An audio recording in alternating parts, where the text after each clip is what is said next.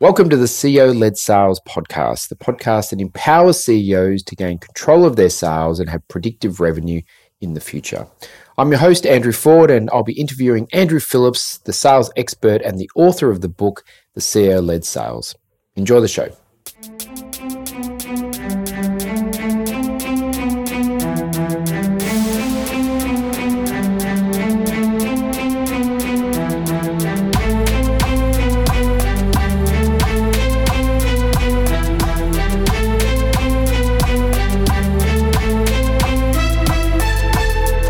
Welcome to the CEO-Led Sales Podcast. I'm your host, Andrew Ford, and we have Andrew Phillips, the author of the book and the designer of the methodology, here to talk to us about the right model. So the right model is the solution to the problems that we discussed in the last episode that are plaguing the sales industry, the challenges that CEOs face in not making budgets or having inconsistency in their forecast.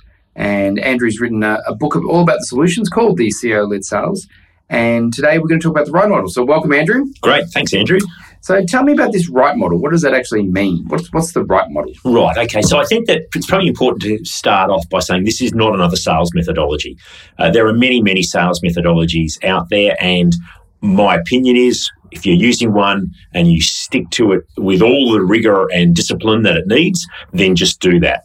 I'm looking at a mechanism that overlays from the top of the organization to the bottom of the organization, a different approach to ensuring that you're managing your sales process in a structured, repeatable, reliable manner.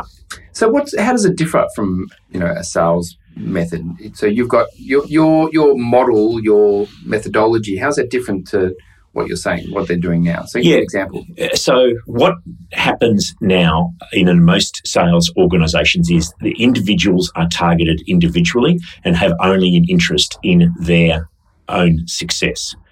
Also at that same time, we have sales managers who are spending greater than 80% of their time managing the salesperson's activities via a CRM.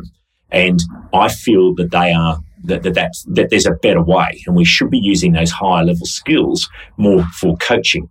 I also feel that because salespeople are given yearly targets, their approach to selling is a year, which is what you're telling them to be. But when we talk about large, long-term, complex services deals, those deals take 2 and 3 years to mature and incubate. And my approach is saying we've got to put a lot more attention into the rigor of those deals. We've got to have a logical process that enables us to identify those big deals many years out and then have a stepping stone sales approach to getting to that deal to create the credibility with your client along the way so that you're best positioned to do that. Most organizations turn the clock off at the end of their financial year, whatever that is, and then they turn it back on the next day. And business doesn't work like that. In fact, nothing in life works like that. And so how do we expect a sales organization to perform at a high level if that's how we treat them? Much of what we speak about in the book is along the lines of this infinite game, in that we have to have a cycle that just doesn't end in relation to our clients. If you feel that selling something to your client brings it to a conclusion, then I think that's a flawed approach. What you have to do is selling something to your client is the first step of the next step. And then off you go again. But it's a continuum, right? And if you focus on client outcomes, if you ensure that you are paying for the client outcome, not for the sale, then you'll overall change the culture in the organization. So that's what my model essentially does. It starts right at the top of the organization and it constantly moves around. And also within the right model, we talk about the remuneration structures changing significantly to incent an organisation selling as a team. Yeah. And so I think these are the differences, right? So with a sales methodology, with Taz or with, Miller Hyman and many of them, they concentrate right down on the individual salesperson and they perpetuate the model of individuality in an environment. And I'm saying that you can still use their methodologies to have the discipline of how you structure a deal and how the people you need to talk to in an organisation. You can use that. My approach sits on top of all of that and will make it actually a lot realer. Yeah. It's really a company-wide cultural change and also a mindset change. Yes, how you think about it. Yeah, it's completely. This is not something that you can just roll out and put onto the desk of the sales leader or the sales individuals and say, there you go, here it is. This will change the behaviours of your HR team, your finance team, your legal team. It'll change all of those behaviours because it's saying you've got this massive amount of IP in your organisation, and the thing an organisation exists for is to sell and deliver well. Then there's a whole pile of support functions that assist in doing that. But if you're not selling well and delivering well, then you're not existing as an organisation properly. And you've got erratic behaviour, you've got famine and feast, you've got a whole pile of different things. What I'm saying is also in those support organisations are absolutely intelligent and high-value people who you should be moving out of their finance office or their legal office or their HR office and bring them to bear on the sales process because there's so much value to be added by them doing that. Yeah. And because you've created a whole model around it, then it's more scientific than just the idea of doing things differently. So let's describe the model for those listening. So we've got 3 sections, each of which have 2 segments each. Can you just describe how the model works in the different parts? Yeah. So overall, the picture is got to have the right clients, pursuing the right deals in the right clients with the right team. So, if you want an elevator pitch, that's the elevator pitch of what I'm talking about here. So I have seen in my time in large enterprise organisations that often you've got the wrong clients because they might be a client that's delivering to you today and they're delivering you good revenue and good margins, and you hang on to them, as opposed to understanding that in the future they are no longer the right client for you, and you've got to manage those clients properly and give them a great outcome, but they aren't actually the client that's going to make you or into the future. And whereas there's other clients in your environment that may be very small or they actually aren't even in your environment, and they are the right clients for your organisation. Yeah.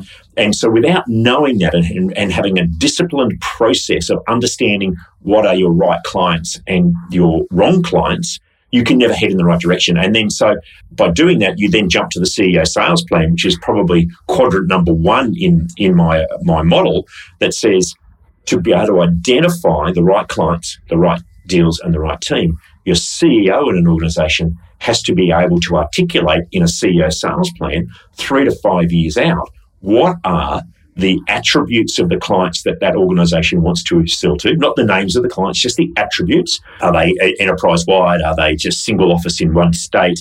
Are they multi-office? Are they, what do they look like? Yeah. So how do you, and then what are the sorts of solutions that CEO has decided their organisation is going to pursue over that same period of time? Because without having that strategy and without having that approach to clients, you can't work out what the right clients are, the right deals and the right terms. Yeah. So once you've got that, then everything else flows in behind it. So, and it's really taking a reactive approach of which deals did the sales team discover because there's a tender out, to let's go and decide what sort of business we want to be and which clients we want and which technology we want to sell them. Completely. And taking the reins. And that's how you get control, is by being proactive. Yeah, that's right. And we've got a great diagram in the book that sort of shows the way your pipeline is going to change when you make this approach.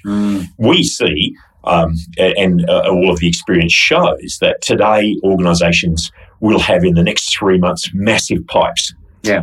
And we see it like a tide, those major deals moving out. And then every 3 months, the deals move out. And then if you look 2 years out in every organisation I've ever worked in, their pipeline's nearly non-existent. Yeah. And I'm saying that's utterly wrong. It can't be true, because what that's showing is you're creating a culture of quarter by quarter, and you're creating a culture of just get it in there. And if we all believe the pipeline's healthy, got 5 times coverage, whatever, then we'll be okay. And that's wrong. And what we should be seeing is a smaller, maybe 1.5 or 2 times coverage. I don't even actually like using a times coverage equation, because if you've got very well qualified and very well pursued pipeline, it can be smaller or, just one. It can be one because you go, I've got this deal. Yeah. Of course, you always win or lose deals. So you want a bit of different, you want different deals in there. But the big thing is, if you've got a CEO sales plan and you know what sort of deals you're pursuing and what sort of client attributes they are, your 3-year pipeline can be monstrous. Yeah. Because you can do the research in the marketplace and say, our competitors have that deal, it's coming up for renewal in 3 years' time, that's going into our pipeline, and I'm going to get a pursuit plan to pursue that deal. Yeah. That's monstrously powerful, and nearly no one's doing that today. And the great thing is that customers, I'm sure, because all these customers are going to need new stuff in the future. Completely. They're never going to buy again. Yeah. Is that you're taking the front foot with them about their problems as a business or organisation, rather than what product you need today. Well, completely. And because I talk about, also in the book, we talk about a change in the way we view your sales force to making them a client expert.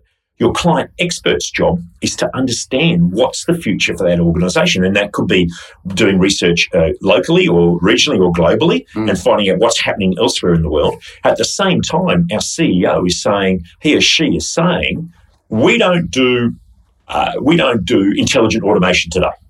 But Industry 4.0 is coming down the train line at us at a rate of knots, and nothing's going to get in the way and stop that. So I've got to get on board. And intelligent automation is one of those things that's going to get on board there. So the CEO will be building an intelligent automation practice, for instance, not mature today, but your sales team, client experts, have got to be having those conversations, knowing that the intersection in 2 years' time is going to arrive, and then I'm right to go with that. Yeah. And if really interesting thing about Industry 4.0 is, the research shows that in the 200 years of the third industrial revolution, the same amount of change is going to occur in the next 5 years in the fourth industrial revolution. Wow.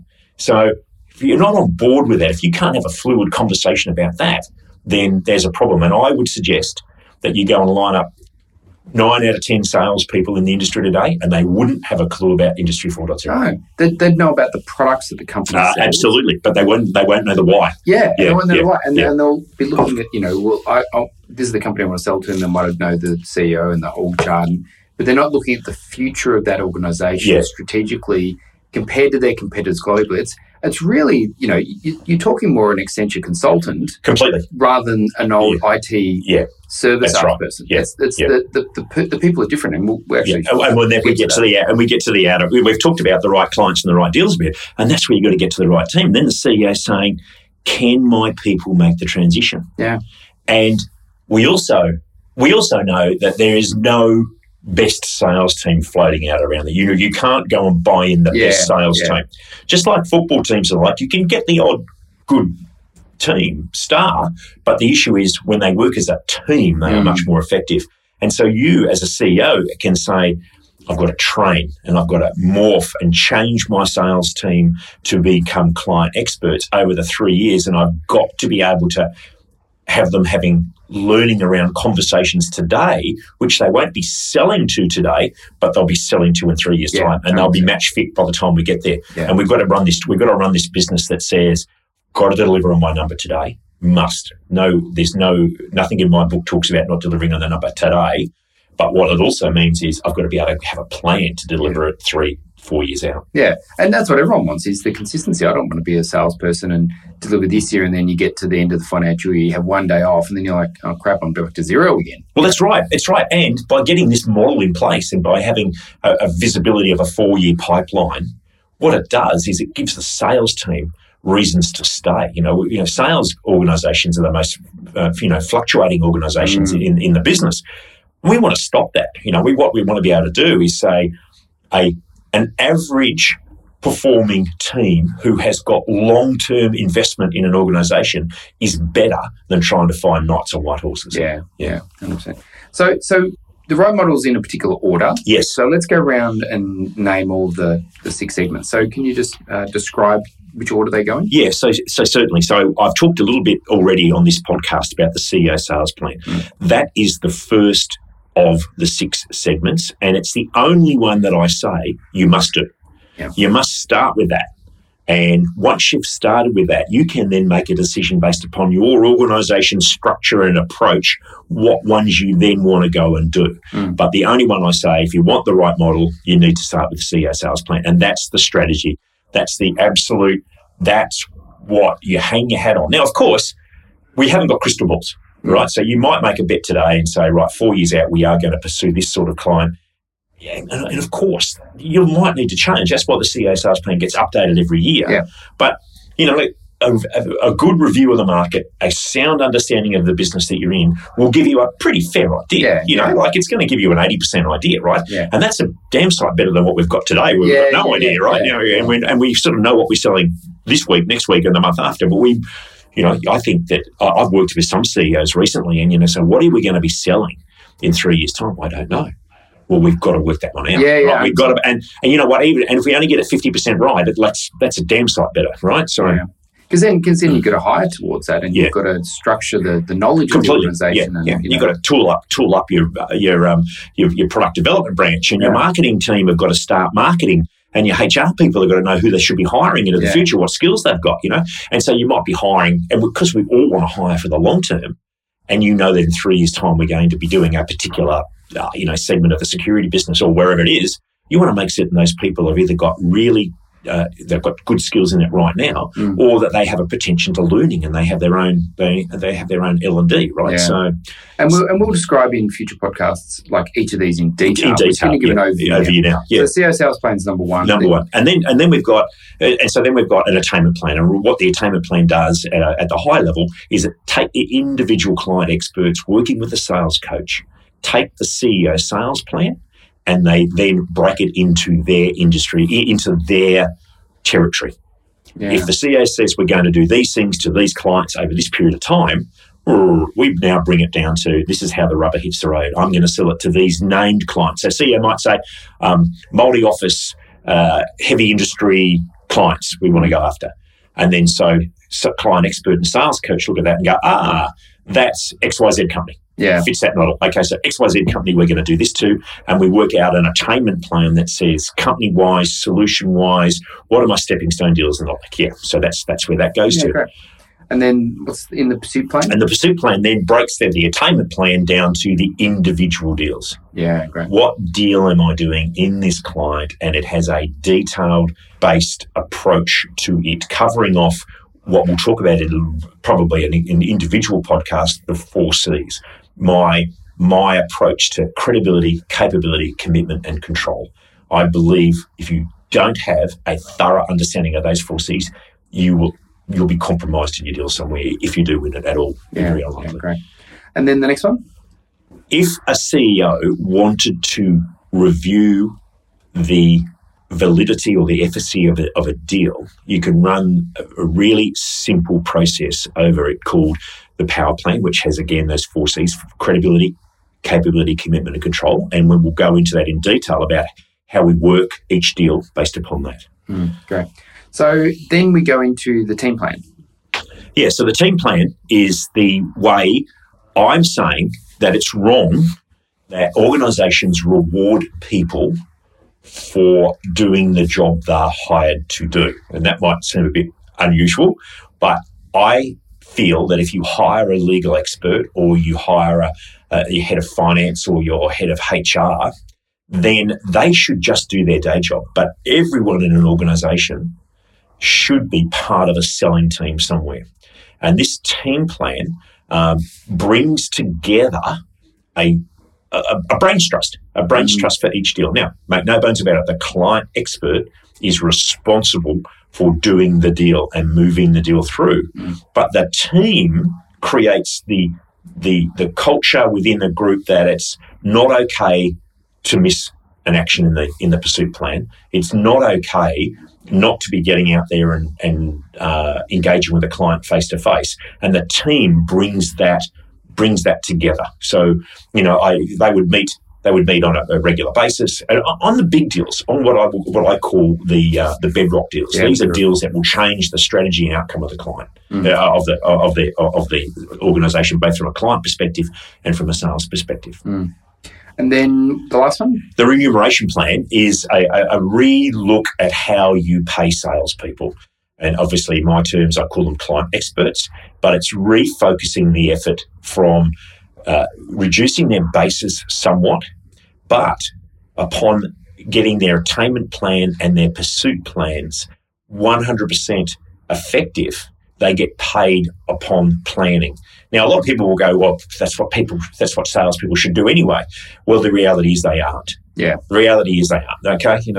And so what I look at there is that we should, because, there's no leadership books or any type of development book that doesn't talk about having a plan. Not having a plan is planning to fail, right? Yeah. So we know how critical it is. So I think one of the big aspects of most organisations is they excuse away the need to plan. Oh, I'm too busy. Oh, I've got a client meeting. I've got all this stuff. Just, they don't fill in CRM. So I think all of that part of their salary is based upon them being immaculate at keeping records and immaculate at the planning process. Mm-hmm. And I liken this, we know, and I think I've said this in a previous podcast, your average sales guy gets paid more than your emergency room doctors these days, right, on a base. Just imagine the impact of an emergency room doctor saying, I'm too busy to fill in your chart today, so I'm going home. Yeah. Just imagine what that would happen. Yeah. And so we've got that happening, CEOs allowing that to happen in their sales organisations, where salespeople today aren't filling in and keeping accurate records and ensuring that they are following a plan and a strategy to get an outcome. Mm. And so, and this is probably going to be one of the most controversial parts of the book, I would imagine. Yeah. Because changing people's salaries, and, I'm sure salespeople out there are listening and going, I heard you say something about reducing base. Yeah.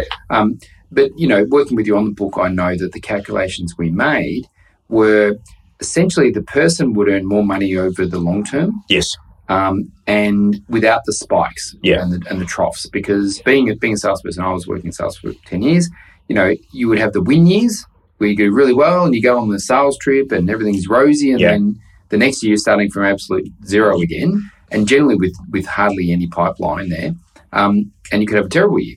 Totally. And the terrible year is the worst. Yeah, totally. And you're being looked at by your boss, and you're being scorned, and the whole thing's not working properly for you. And so what I'm saying is, while on the face of it, you may lose salary from your base in the first year, if you are planning in that first year, you'll get it all back again.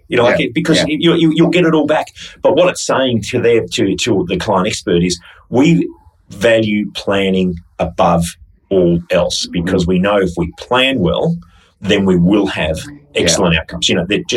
That's an incontroversial, that's a fact, right? We all know that. So what I'm saying is, let's put our money where our mouth is around that. And then I'm also saying things like, as long as you have done your planning and you've opened that first gate in your planning part of the remuneration plan, if you don't sell anything that year because you are immaculately following the plan, and your deals are coming in and your decks are coming in the next year, you still actually receive some of your at-risk remuneration from the other team members who have done the deal. Yeah. And this creates a real strong team outcome, and it creates an outcome of having longevity in your sales team. Yeah. And it creates an outcome of, and because your other executives are also remunerated in a very similar manner, not quite the same, but in a very similar manner, everyone bands together to make it right. And if you're a salesperson in an organisation today, if you hear something going on elsewhere, you're not actually that inclined to talk about it because it's not relevant to you. Yeah. Whereas in the client expert world that I talk about,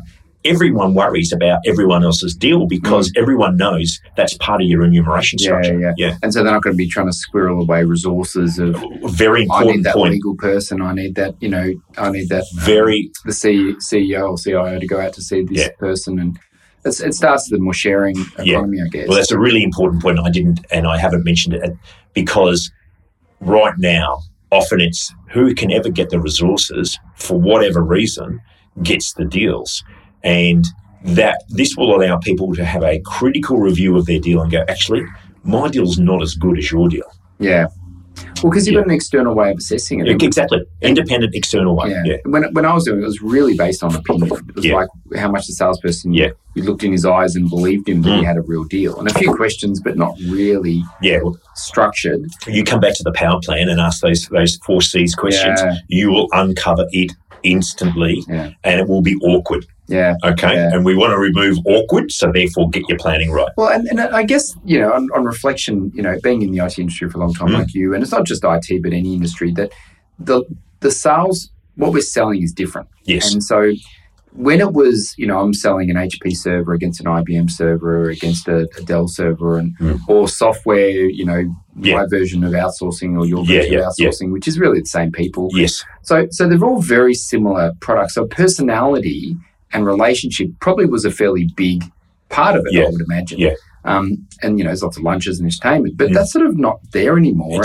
It's really about the strategic ideas and how do you solve a problem, because, a lot of it's custom written or it's put together in a specific way, and there might be back end of products and solutions that are standard. However, the way you package that solution, what you put in there, is actually quite different to the next person. Yes. It's almost a consulting engagement. Well, that's right, because you've engaged with a client much longer, you will have a better understanding of exactly how to tailor it to fit their needs. And even though, it's interesting what you were saying about lunches and relationships and the like, and I actually don't think they were ever there. There's always been, they were there, of course. What I mean is, there's always been the achievers. I've seen achievers in businesses, and they weren't the long lunch people, and they were there they were, in my words, the client experts of 4 or 5 years ago. Because you've seen that. Yeah, right? I've seen those people, and they thoroughly understand their client, and they were always successful. Yeah. And they floated under the radar, always being successful. And they probably had good plans. See, I'm not saying that what I'm saying isn't. There's no rocket science. I've just pulled together a few other bits and pieces to make the whole thing hang together and have a process to actually follow it along. You've got a process to do it from top to bottom, whereas before it was individuals choosing to do it. That's right. And they wouldn't share it. Yeah. I've saw people who are more strategic sellers than say I was or other people, and there was people who were the white knights and they'd go feast famine, and there's people who had the discipline and the planning and would be offering more value to the client rather than trying to pull off on a relationship that they might have had, which did work to some degree.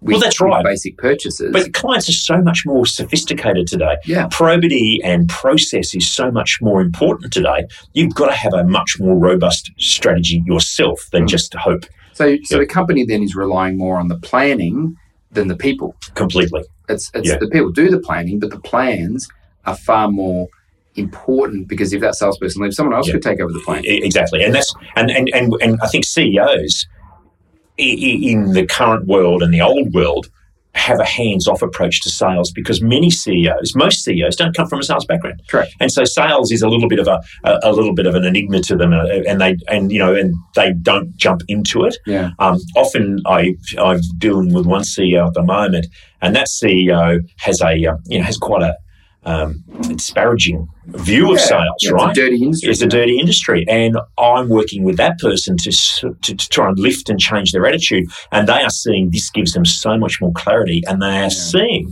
and that's why I'm saying you've got to get rid of that word sales, because it comes with the wrong connotation. And you've got to have client expert, because you can't measure your sales. Show me your sales. You can't measure that. You can measure how much of an expert this person is in a client. Yeah. You can measure that straight out and go, actually, you don't know enough about your clients. I'm going to train you, or I'll have to find someone that has got more, you understand the client, the industry. Yeah. You want someone who can walk into the CEO or the CIO and actually advise them. Completely. You want to be able to. You want to have someone that says, "Hey, you know what? In the UK, they're moving down this path for approaching these sorts of issues. Have you thought about doing that here? What's going on? Oh, that won't work here because we've got different, legislative structures." But you're still having the right conversation, right? Yeah. As opposed to going in, which is what 90% of salespeople do today.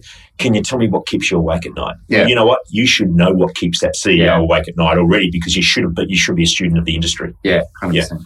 Look, that's good advice, and I think we'll leave it there and delve into, because I really want to go into the individual plans and give a lot of detail and sort of case studies and just what are the specifics that people can do, and it's in the book, but we're doing it audio to make it easy for people to digest. So let's leave it there. Thank you for Wonderful. that. That's good. That gives us a good overview. And in the next one, we're going to kick off with the CEO sales plan, which is a big one, and CEOs listening out there.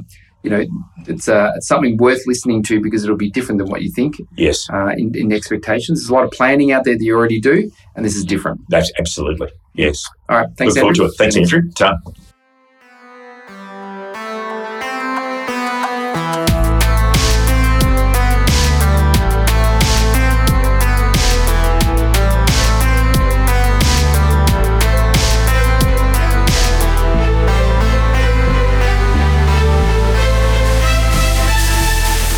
Thanks for listening to the show. If you have any questions or would like to contact Andrew, please contact him on ceoledsales.com.au, where you can also purchase a copy of his book.